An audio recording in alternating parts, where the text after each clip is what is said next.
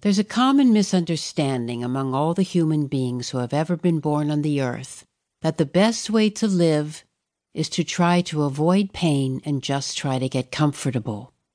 You can see this even in insects and animals and birds. All of us are the same.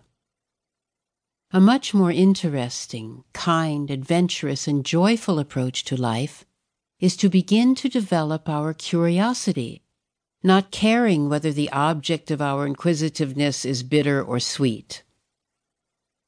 To lead a life that goes beyond pettiness and prejudice and always wanting to make sure that everything turns out on our own terms.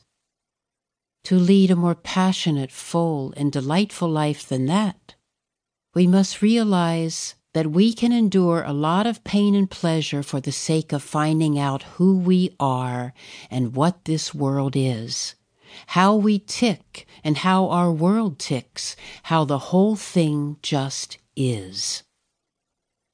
If we're committed to comfort at any cost, as soon as we come up against the least edge of pain, we're going to run.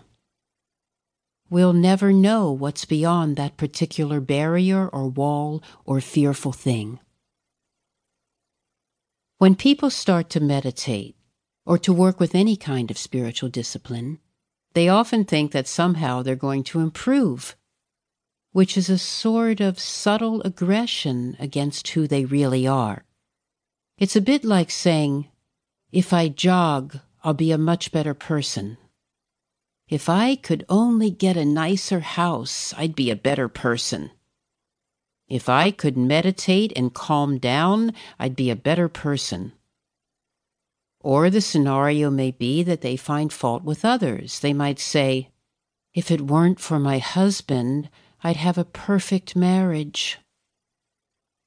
If it weren't for the fact that my boss and I can't get on, my job would be just great. And if it weren't for my mind, my meditation would be excellent. But loving kindness or Maitri toward ourselves doesn't mean getting rid of anything. Maitri means that we can still be crazy after all these years. We can still be angry after all these years. We can still be timid or jealous or full of feelings of unworthiness. The point is not to try to change ourselves.